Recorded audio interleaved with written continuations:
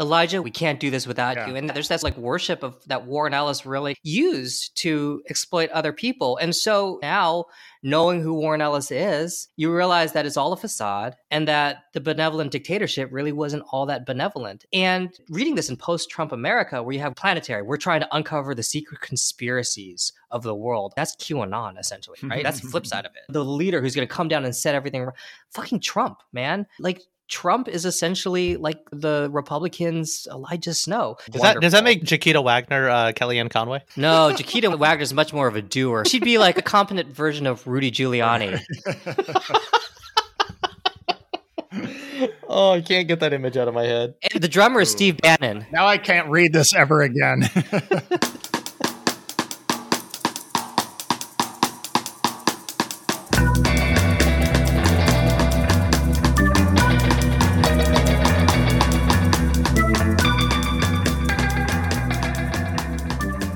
Way back when, in the late 90s, where up-and-coming creators like Warren Ellis and Joss Whedon used their rising fame to reshape a generation of pop culture? Ah, yes, the 90s. When you and I peaked, Raman, I was reading Joe Madureira comics after day laboring in the Walnut Orchard, and you were dealing drugs at your local Del Taco or catching up on the Real World Road Rules Challenge.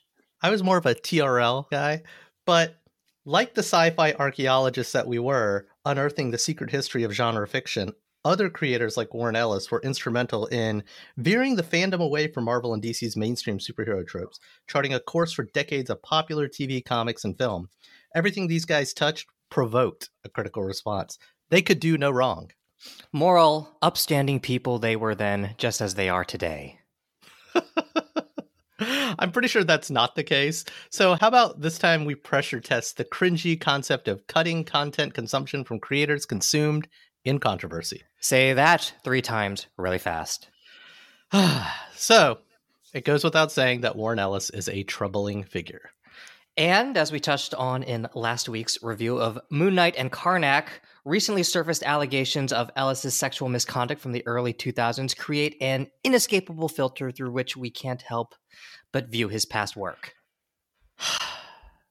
You sure you guys want to do this? Game on! I'm Raman Segal. And I'm Ryan Joe. And we are 2 dudes who really hate the fact that so many great artists become assholes who can't keep it in their pants. For real people, why can't it be Kenny G? So this week, we are talking about Planetary, written by the now controversial Warren Ellis and drawn by the always astonishing John Cassaday, who, in hindsight, really has bad taste in comic book partners.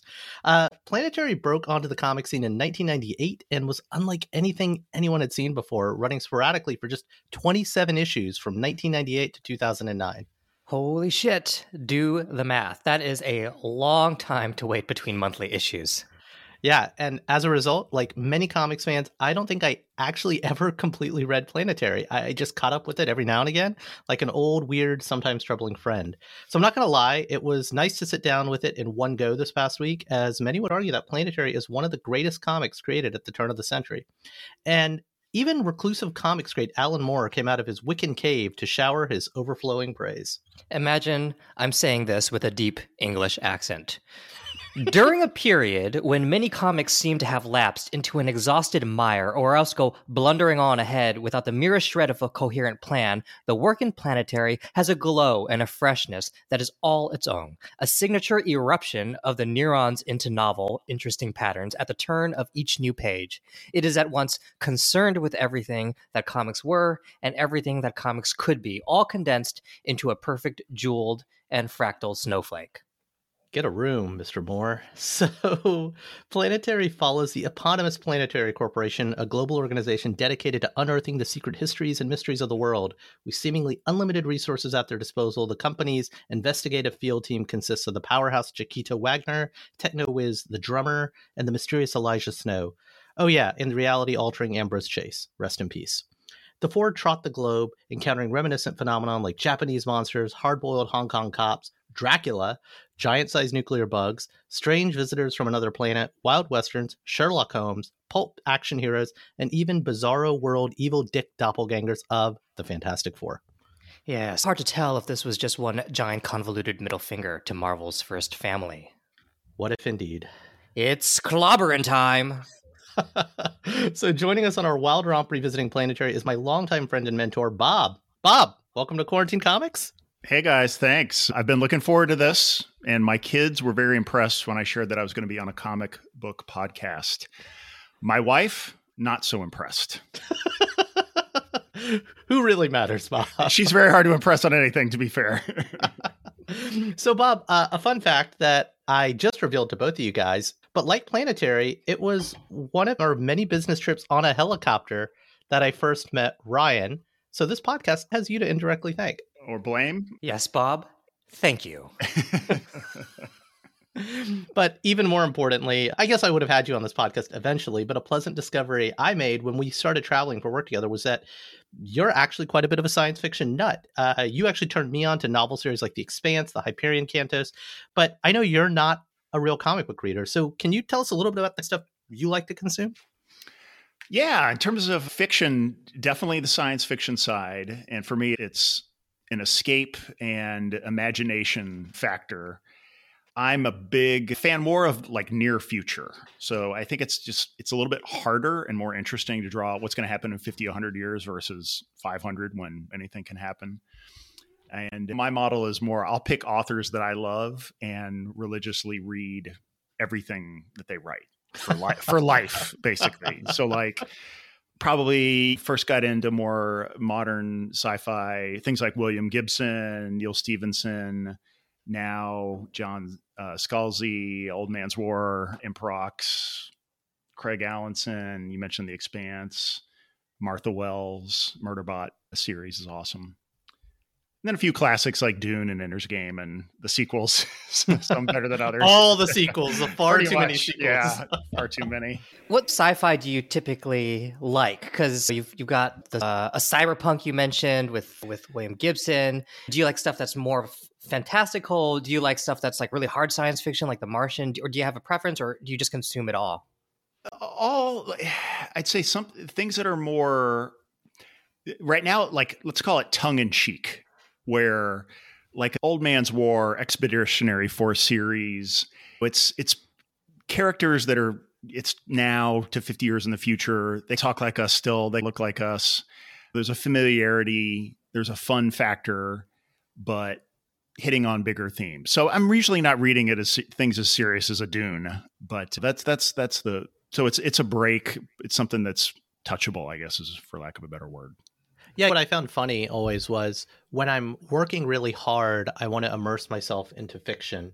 And when I'm on vacation is when I read the business books or the biographies and stuff like that. Because it very much is that. It's an escape, but it's a commentary too. Because it's like, let's take one thread, AR or disease or something like that, and project it out 50 to 100 years on what could happen with this thing. That's a lot of fun. So look, Planetary isn't straight up science fiction, but it does delve into some hard-edged sci-fi territories. I don't know, Ryan, what was your take on this reread after so many years? Yeah, so the first time I read it was actually like about 20 years ago. And I forgot that it really took 10 years for the whole series to come out. And my take on it definitely changes. But I will say that everything that I loved about the book originally, I still love. I just love how Ellis is a fountain of ideas. Each issue, he presents this really weird, insane new concept. The one that just sticks out in my mind right now is that spaceship that's basically rewriting reality in order to go up, in order to launch. Just stuff like that is just such a weird concept. And it's so brilliantly explained that he makes it feel real. And from a visual standpoint, Planetary is incredibly cinematic. Like some of those opening pages, there are these 4-panel sequences, like for instance, when the issue with the Hong Kong cop. It's this shot on the ground and you see a casing from a bullet fall, and then you see a woman drop and there's a hole in her eye. And there's another sequence where a woman is smoking and you just on the ground and you see a cigarette drop on her foot and a lizard just scatter away. And those sequences just create just a sense of epic scale that is consistent throughout the entire book. So all of that stuff I loved when I first read Planetary, and I continue to love it. It's 20 years later, it still feels fresh and new.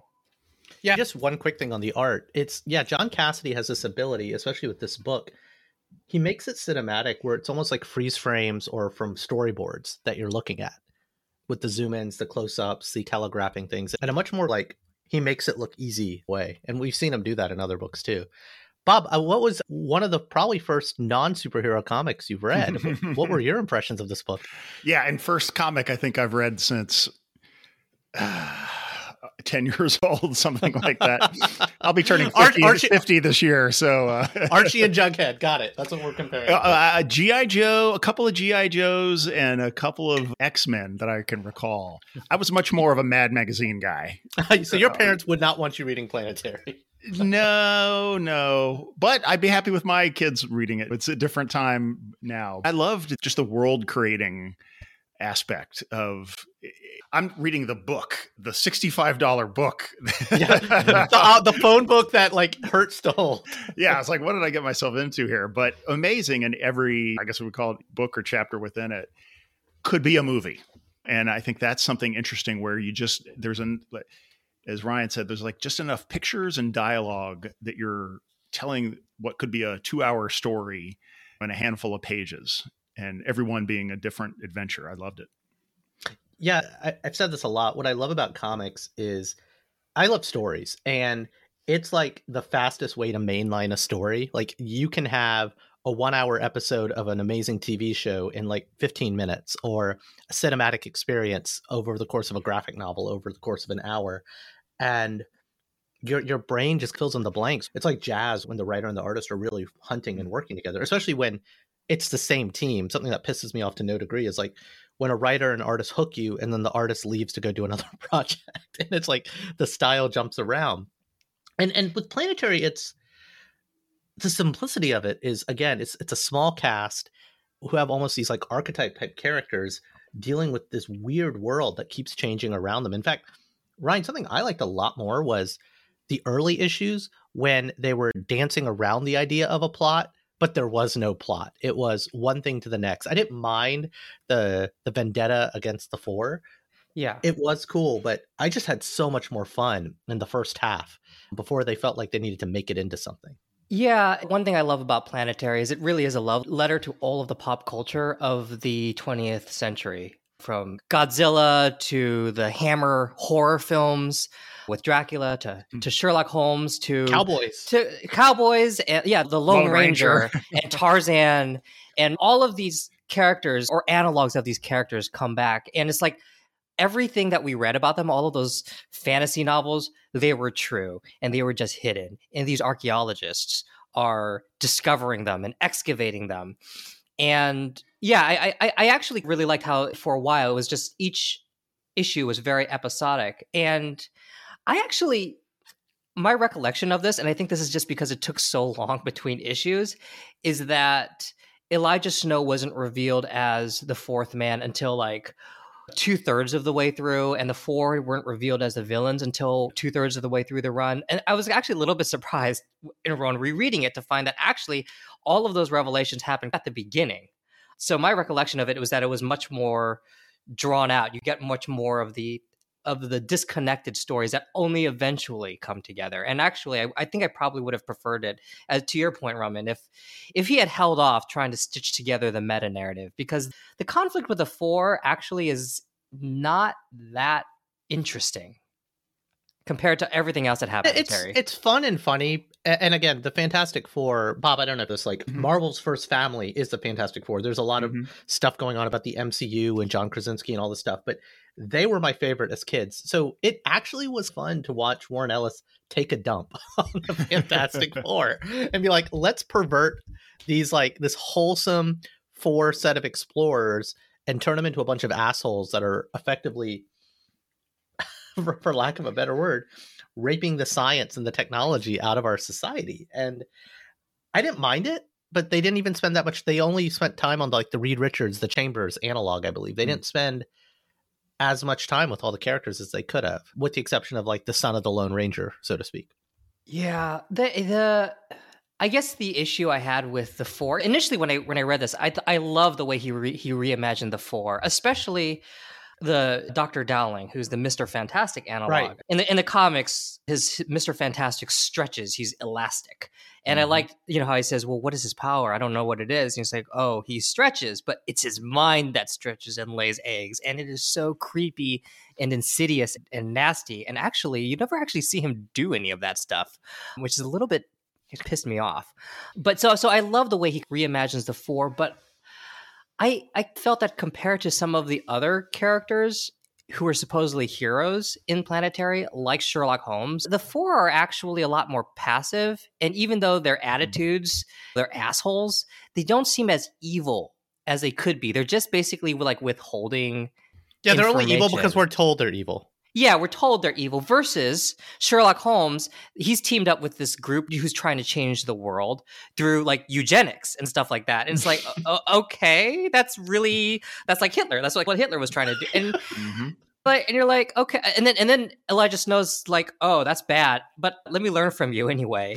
and in the first issue, you've got this group of heroes, Axel Brass, who's basically Doc Savage, and you've got the Fu Manchu guy, and they've all teamed up, and they're going to rewrite reality to create the perfect world. And that, especially, I think today in post-Trump America, and this is going to my rereading of it, that seems particularly insidious also, yet those people are treated as the heroes. And so I guess even though the Four are undeniably assholes in terms of personality, what they do doesn't seem as bad compared to some of the heroes or some of the people who are presented as heroes. I enjoyed like unraveling that old guard of heroes and the shit that they fucked up, because each one of them, you find out in the early issues, did something not so great along the way. I don't know, Bob, what were some of the highlights for you? Well, I think that's interesting overall is, again, even getting into the Four, the concept of a multiverse, parallel universes, and the choices and acts spinning things off in different ways. I think that's just something I find fascinating, and that one event or the hero could go this way versus that way. I love the playfulness that hits on those characters that we know and love. Or again, the Edison, who's this guy? But I think another thing that I thought was really interesting is it just gets smarter as you go. I think that's another reward I got, is peeling the onion. It's 20 years old, but it still feels fairly new in terms of some of the science. It's not too hard. It's not too crazy, but wrestling with physics and just enough to tease you, and that it's not magic. There's some actual thing behind the scenes here that you don't have to completely give away or suspend your disbelief. I thought was really fun. You read a lot of science fiction, so you're familiar with a whole bunch of different authors and their attempt at how they do world building. Mm-hmm. How would you say Warren Ellis stacks up? How would you say his way of building these worlds and conveying these ideas differs from some of your favorite sci-fi writers? And again, I can't tell if it's the comic format versus the 500-page novel format that might have something to do with it, but there's a hecticness in Planetary that I'm not used to. Alluded to it earlier of boom, boom, boom. There's Godzilla. There's an island. Okay, now there's a cop coming in Hong Kong. How these pieces fall together. You're having to leap to your own conclusions versus a 500-page Neil Stephenson, 950-page really holds you by the hand throughout and gives you, some more time, but fills in a lot of the space that Planetary just goes and runs with. Yeah, there's not as many word balloons or narrations to understand. I just randomly flipped to like page 266, where the James Bond equivalent and Elijah Snow are having a beer in the Ukraine, right? And yes, you can read the dialogue between the two, but some of it is the shortcuts are left to the artist to look at how they're looking at each other. And to your point, Bob, you have to fill in the blanks of what's going on, what's the resentment, what's the history, what you can't see inside their heads, so to speak. And are you the use of these characters, Sherlock Holmes, James Bond, the Lone Ranger, how much are you bringing, I guess a question for all of us, are you filling in the blank with your knowledge of that character? Or you're more familiar with the Fantastic Four, like is that in your heads as you're reading about the Four? Yeah, absolutely. Yeah. It's actually almost fun to spot the pop cultural references. Yeah. So I like the Hong Kong bullet ballets that John Woo did. So that Hong Kong sequence was really cool for me. There's that sequence where the two Chinese people are fighting. Their name's Hawk. That's like a direct allusion to this director named Choi Hawk, who did Once Upon a Time in China. He does all of those, I think they're called wuxia movies, where they're fighting with swords and you're flying through bamboo. They're flying, forests. Yeah. The fact that those character is named Hawk, I don't think is a coincidence. And so it is fun to do like spot the reference. And it does add, I don't know why, because sometimes that feels really shallow, right? Oh, like this is a reference to that. Okay, nothing else. But I guess in a story like Planetary, where it really is about all of the pop culture of the 20th century, it feels special. He's not doing it for no reason. He's doing it specifically as an homage. And when you get that homage, you're sort of like, ah, yes. It almost feels like this is the book for me. And I definitely felt that in my 20s when I was reading this and consuming a lot of pop culture. And I also like how he criticizes some of the pop culture. The Tarzan character, Blackstone, I think his name was. Because Tarzan was racist. That's the big thing with Edgar Rice Burroughs. Dude was freaking racist. And you see that elitism, that racial elitism in the chapter where Elijah Snow goes to that hidden utopia and he like Wakanda. He goes to Wakanda. He essentially goes to Wakanda and he talks to Tarzan essentially, and he's trying. It's interesting actually because he's trying to reconcile the racism or acknowledge the racism of that character, but at the same time, it's almost like he's also embracing it because you have this beautiful woman who lives there and she's like a manic pixie dream girl and she's like, I can change him. And it's like, really, you want to give this racist jerk at the time of day, you really want to spend time and then of course she has his baby and he's gone. So it's almost both like an acknowledgement of that racism, but I don't want to say he's explicitly embracing it, but his way of confronting it feels 20 years old. Well, so to bring it back to Warren Ellis specifically. So, Bob, last week we read 2 books where Warren Ellis just was paid to come in and reinvent stale characters. Moon Knight, which is Marvel's Batman analog with multiple personality disorder, and Karnak, who is basically like a kung fu philosopher. And the way Warren Ellis wrote both of those characters was this in control asshole. This guy who's the best at everything. He can like have the smartest thing to say, do the coolest thing, et cetera, et cetera. And so there's a little bit of like maybe self-wish fulfillment. This is like Warren Ellis projecting his personality onto these like badass characters that he's writing.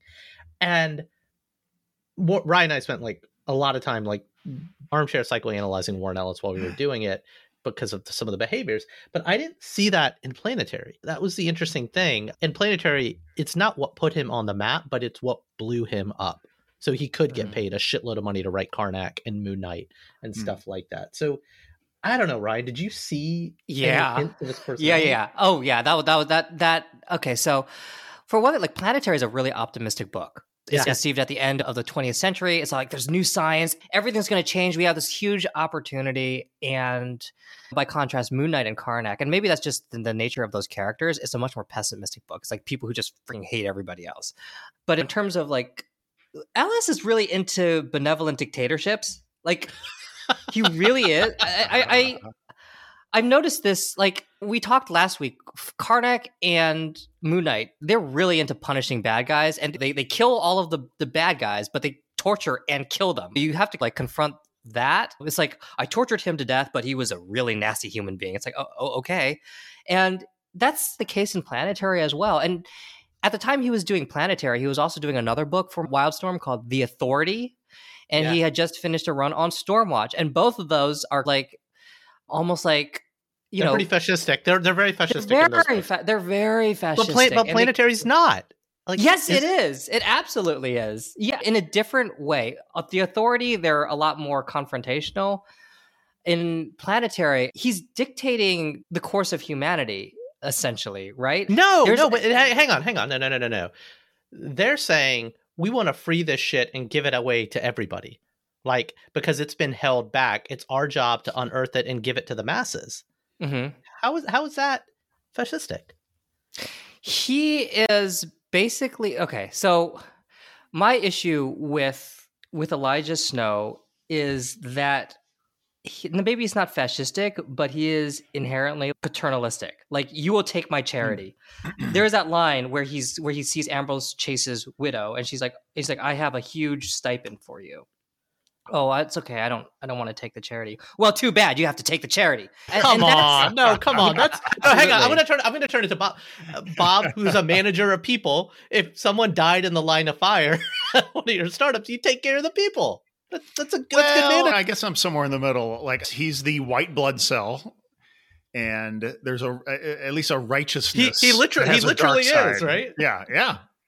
But there's a righteousness that can be dictatorial. I'm the white blood cell. I don't even have a soul. I'm here. Yeah, I'll live forever. Get out of the way. I've got a cause. And I think there can be a beneficial cause, but I think it can have a dark side. 5. I hate both of you. Well, no. So, Roman, I love him. I want to be him, to be clear. Yeah. So, I guess thinking about this, just stretching this to Warren Ellis, Bob, Warren Ellis had a message board in the mid-90s. So he had a social media network that was all centered around the worship of Warren Ellis. Warren Ellis was this paternalistic figure. Fanboys and fangirls, yeah. Okay. Especially the fangirls. That was where he groomed them. Yeah. Yeah. So he had this aura, this mystique about him in the mid-late 90s through this message board that he curated, that he cultivated, and everyone worshipped at Warren Ellis's altar, and he would occasionally come down and dispense words of wisdom and knowledge about comics and the workings of the industry. And I guess Alan Moore light. Alan Moore I always felt like he just did his own thing. He didn't really want. That's what I'm saying. That's what I'm saying. But Alan Moore doesn't talk to the fans. He hovers above them. Well, Alan Moore doesn't want their affinity. He wants to create cool stories. He doesn't really care whether you want to talk to him or not. He probably prefers. And Bob, Alan Moore is the guy behind Watchmen, V for Vendetta, Dark. Yeah, he's pretty much, arguably, many would say he's like the Wire of comic books, the best writer ever. Yeah, and so maybe that's why I'm imposing more of a fascist sensibility on Elijah Snow. That might not be in the text. I think it's the cult. No, it's the cult leader. It's the charismatic cult leader. So Elijah Snow, Bob said it earlier, and I agree with him. It's like, man, I want to be Elijah Snow. He's so fucking cool. And that's how maybe all the fanboys and fangirls felt about Warren Ellis. Like, he had this persona of, he's one of the best. He's Alan Moore light, but he's coming down from heaven to talk to us.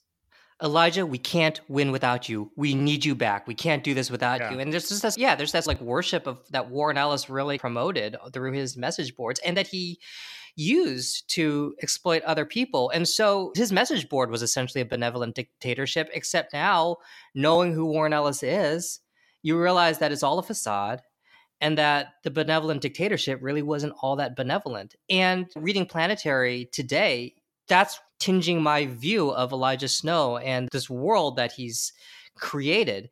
And not only that, but reading this in post-Trump America, where you have guys like the Proud Boys. Look, I'm Planetary. We're trying to uncover the secret conspiracies of the world. That's QAnon, essentially, right? That's the flip side of it. So the whole thing with benevolent dictatorship and somebody, the leader who's going to come down and set everything right. Fucking Trump, man. Trump is essentially like the Republicans' Elijah Snow. So we've been exposed to the flip side of these ideals that Warren Ellis has created in Planetary and The Authority. And having seen that flip side, you can't go back to Planetary and be like, oh, this is great. This is wonderful. Does that make Chiquita Wagner Kellyanne Conway? No, Chiquita Wagner is much more of a doer. Who would she be? She'd be like, she's a competent version of Rudy Giuliani. Oh, I can't get that image out of my head. And the drummer is Steve Bannon. Now I can't read this ever again. I gotta ask, one of my favorite things was the dumbass guys who put themselves in a steel ball and fired themselves into space. is that an analog to something? Or maybe that first movie about people going to the moon, maybe? I didn't get that. There is it Newtonian physics? Or there's an explanation of how, you shoot a gun, the physics textbook, or this I don't know, you see it in a film projector when I was a kid. If you fired a gun at a certain area, then the bullet would could break the orbit. Right? Yeah, but there was a picture at the end of that of guys celebrating, and it looked like they made it back, but obviously they didn't. This is like a digression, I would say, but there was a ski resort that had these big inflatable balls that you could get into, and they would roll you down a hill, a gentle slope. And then, but one of the balls, and this is like, you can find this on YouTube, one of the balls jumped a slope and went like off the freaking cliff with the people in it. And they did not come out. One guy came out alive and the other one in the ball did not. So I'm just imagining. Again, it sounds like a terrible idea. Don't put yourself in a giant ball and move at high velocities. One thing, I don't know if it was in this trade, and I don't remember it from reading the issues back in the day, but they pull what you do with podcasts. Like every issue has like a pull quote from something one of the characters is going to say. And it's this like foreboding quote that can stand on its own. And I was just, there were so many like little pleasant experiences on this reread. And that was one of them. Just like, and I remember I would finish an issue and go back and read that quote again. I don't know. It's just one of those little treats as I was reading. I don't think I have it in I don't have the omnibus. What are some of the quotes that really struck you? Gosh, put me on the spot. This is not one, but you are here and he is dangerous. Anyak. And they're not that like they're quotes I'm going to put on my wall and I want to remember forever. It's just as soon as you finish the cinematic experience that is Planetary, you come back to the quote and you're like, snap, that was nice. Here's another. Oh, actually, okay. Here's one page. The 9/11 cover. I don't know if that was post 9/11 or not. It came out in 98 and it's pretty far through it. But if I'm leaving, can I break their stuff? Little Drummer Boy.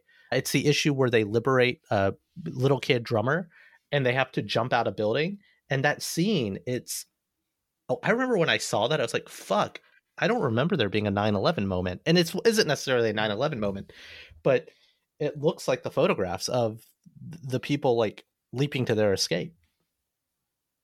So yeah, some of these graphics really sat with me. Interesting. I do not have that in my copy, so I am deprived, Raman. In more than one way. Did you like this more? I know you didn't finish the full series the first time around, but did you have a greater appreciation for it, or are you at level having reread it?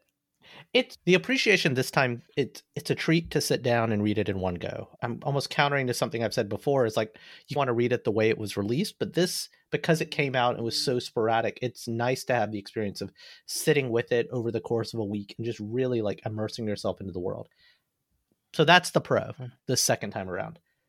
The con is the con. Yes, it's not as mysterious. The first time around, every issue was the Hong Kong one, the Kung Fu one, the Lone Ranger one, the Dracula one, the Sherlock. And this time, it just rapidly accelerated to a plot. And I would have been okay. And again, technically, it did drag out for 2 years, or for 10 years. So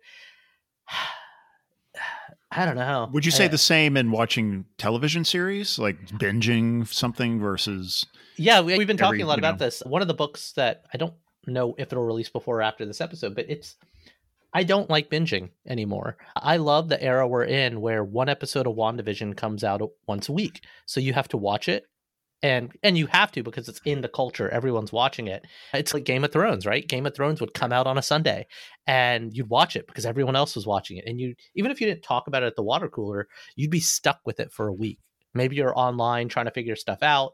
So this was one of those exceptions where I didn't mind the binge, but I like the episodic nature of things. I haven't bought like individual issues of a comic book for a while, Bob, but they rebooted the X-Men in a pretty major way about 2 years ago. Mm-hmm. And it was such a significant cultural event in nerd culture that I found myself once a week coming off the train, walking to the comic book store, waiting in line, grabbing the issue, and like going to like a huddle room with my coffee before work started and just like basking in this weekly ritual. And Planetary did that, but just like every 3 years. Mm-hmm, so mm-hmm. How would you, Bob, like, would you recommend this to people who are looking for a cool sci-fi story to read? Ultimately, what's your take on it? Yeah, I'd recommend it for anyone who's into sci-fi, but also just anyone, period. For me, not having been in this world, not having read comics for a long time, I just found it as cracking this open. Just you come alive. It's just I wrote a Substack post a week or two about this just idea of the more you can expose yourself to new experiences and new media, new stories, it just it turns my senses on. There's things in my business now that this inspired me of how do you shock, like in just a specific example is I'm working on a newsletter for our startup. And I'm thinking, but people are sitting here bored reading. I want to be the most interesting business email that I can write. And so seeing something like this and the way it's written, I'm not putting in superheroes, I'm not putting in, Godzilla or the Lone Ranger, but being reminded of being brought into a world and some of the punchy dialogue, even some of the design that you see as we're thinking about how do we create things. It's really just another arrow in the quiver of life, I think, of seeing a completely different creative format and story. And you had also asked me earlier about the pop cultural references if we're thinking about it. But the pop cultural references here go back to the beginning of the 1900s. How about for you? Did any of those, pop cultural references that Warren Ellis was putting, did any resonate with you in particular? I think the thing that resonated with me on the references is just this idea that, I don't know if you'd call it an archetype, but the concept that people had innovation or technology before we did. And I was thinking about, there's a couple of, going back to, I mentioned Neal Stephenson. He's got a couple of books where it's historical fiction where, an early form of computer, or what if the world invented the computer? I forget which book that was, but it's like the computer was invented in the steam age. How would that change the present? Or he's got another book, or just even like real things that we discover in life. There's a shipwreck off of Greece. They discovered this bronze metal thing that they think was a type of computer. Like that's to me an extremely fascinating idea. Or again, we had the League of Extraordinary Gentlemen came up in the planetary, and they were out there inventing and doing things that we think we invented. The other illusion is Tom Stoppard in the play Arcadia talks about that a lot. I just love that recurring concept. I don't know what it is in humanity that we're attracted to this idea that we weren't things first. were invented before. Yeah. And the apples of knowledge were dropped along the way and then rediscovered. I'm reading this novel called Version Control by a guy named Dexter Palmer, and there's a character in there who's really fascinated. He's trying to invent a time machine, but don't tell him it's a time machine. And he's really fascinated by the concept of leather shoes. And he says, the way leather shoes, you buy them and you wear them over the years and they conform to your feet. They conform to how your gait and how you walk. And they have all of that information right there in the leather. And he's thinking about how leather shoes are basically a repository of personal data, which I thought was really interesting. Well, speaking of time travel, one thing I enjoyed in this book was the premise of if we build a time machine, that was unless one's already been built, you actually can't go back in time. You can only go forward. And my favorite part was, and the minute you flip the damn thing on, everyone's coming to visit you because everyone's trying to go as far back into time. I don't know why that was funny. And I was like, oh, that's not going to happen. And then everyone literally fucking shows up. Well, that's so original. How many time travel scenes and movies have we seen? And that was a new spin on something, an old trope. I loved it. Yeah. Oh, what? I just want to point out, I figured out, I think, finally, why I liked all the pop cultural references in Planetary, and even though they normally annoy me. And I think it's because pop culture whore? That's part of it. That's actually a large part of it. But it's that, in Planetary, the whole thing is about the secret society, right? And being indoctrinated into the secret history of the world. And when you, as the reader, can spot the pop cultural references, it almost makes it feel like you yourself are part of that secret world. You have that knowledge, right? And I think that's intentional. If you can spot all of these things, you are one of them. As a guy in his teens reading, that's really seductive. It's almost like Warren Ellis is seducing you. Yeah. Look, Warren Ellis, I told you before, is the guy who made me want to be a writer. He's the guy that I really wanted to be growing up. The public persona that he put out was really alluring. And obviously, seeing how he interacted with people, you actually realize he's a weak man and how much of a put on that persona was. But yeah, man, when you're young and impressionable, and you just want to be, and you feel different and you're into comics and no one else is, he's the guy who says, yeah, so not only is it okay, it is fucking cool to be into this shit. And he's telling the stories that are so, again, late 90s, right? Like Image was barely a thing. And Image was when the hottest artists went off to make new indie original comics, but they were all following the same tropes of action and wish fulfillment. And again, late 90s, we had never seen shit like this in the late 90s. Now, whether it be Why the Last Man or Preacher or everything that's being made into an Amazon or a Hulu show, but that's where this is just so unique and so groundbreaking, because shit had never been done like this before. Back in the 90s, it was really Warren Ellis and I would say Grant Morrison, speaking of whom. Yeah. So any last thoughts? Any last fun things that we like about Planetary? I would say despite all of the issues that have happened with Warren Ellis, it is still definitely worth a read. It is really fun. It is really inventive. And I actually think that even if you do know what happened with Warren Ellis, bringing that into Planetary also creates an interesting experience. In a way, it's like as much as Planetary is about unpacking the secret history of the world, like knowing the history of Warren Ellis and trying to map some of like his attitudes and his strategies for attracting people into the narrative of Planetary. That's another secret world, one that Warren Ellis didn't really want to ever reveal. Yeah, I think it's actually such an interesting point. I think with writers, I think this holds true for prose writers as well, not just comic book writers, but comic books definitely have a wish fulfillment angle to them because it's like more of a fantastical genre fiction. But Bill Cosby, Michael Jackson, again, orders of magnitude probably worse than Ellis, but it's hard to dig into the music and the TV shows to understand what was going on behind them. But when you look at a writer or a director, you clearly can do a little bit of archaeological digging. And I think this book, as well as the last two that we read by him, really uncover some things. Yeah, for sure. Well, Ryan, I've got one last question for you. Oh, yeah? What are we reading next week? Well, I mentioned Grant Morrison. Next week, we are going to read Grant Morrison. And I swear to God, like Grant Morrison, we read him like, he's like one of every 4 books we read on Quarantine Comics is written by Grant Morrison. So we obviously hold the guy in high esteem. No, you do. I have not brought one of his books up. Really? Has it seriously all been me? It's all you, dude. You're such a fanboy. You're probably on his message boards after this podcast. I'm a Grant Morrison fanboy. I'm sorry about that. Even though some of his stuff is absolutely inscrutable. How's his background? Is he clear? Background, is he a good dude? So far, so good. I get the sense he might be a bit of an asshole, but he's not like trying to create a cult of personality around him like Warren Ellis is. So he's at the pub drinking with Garth Ennis.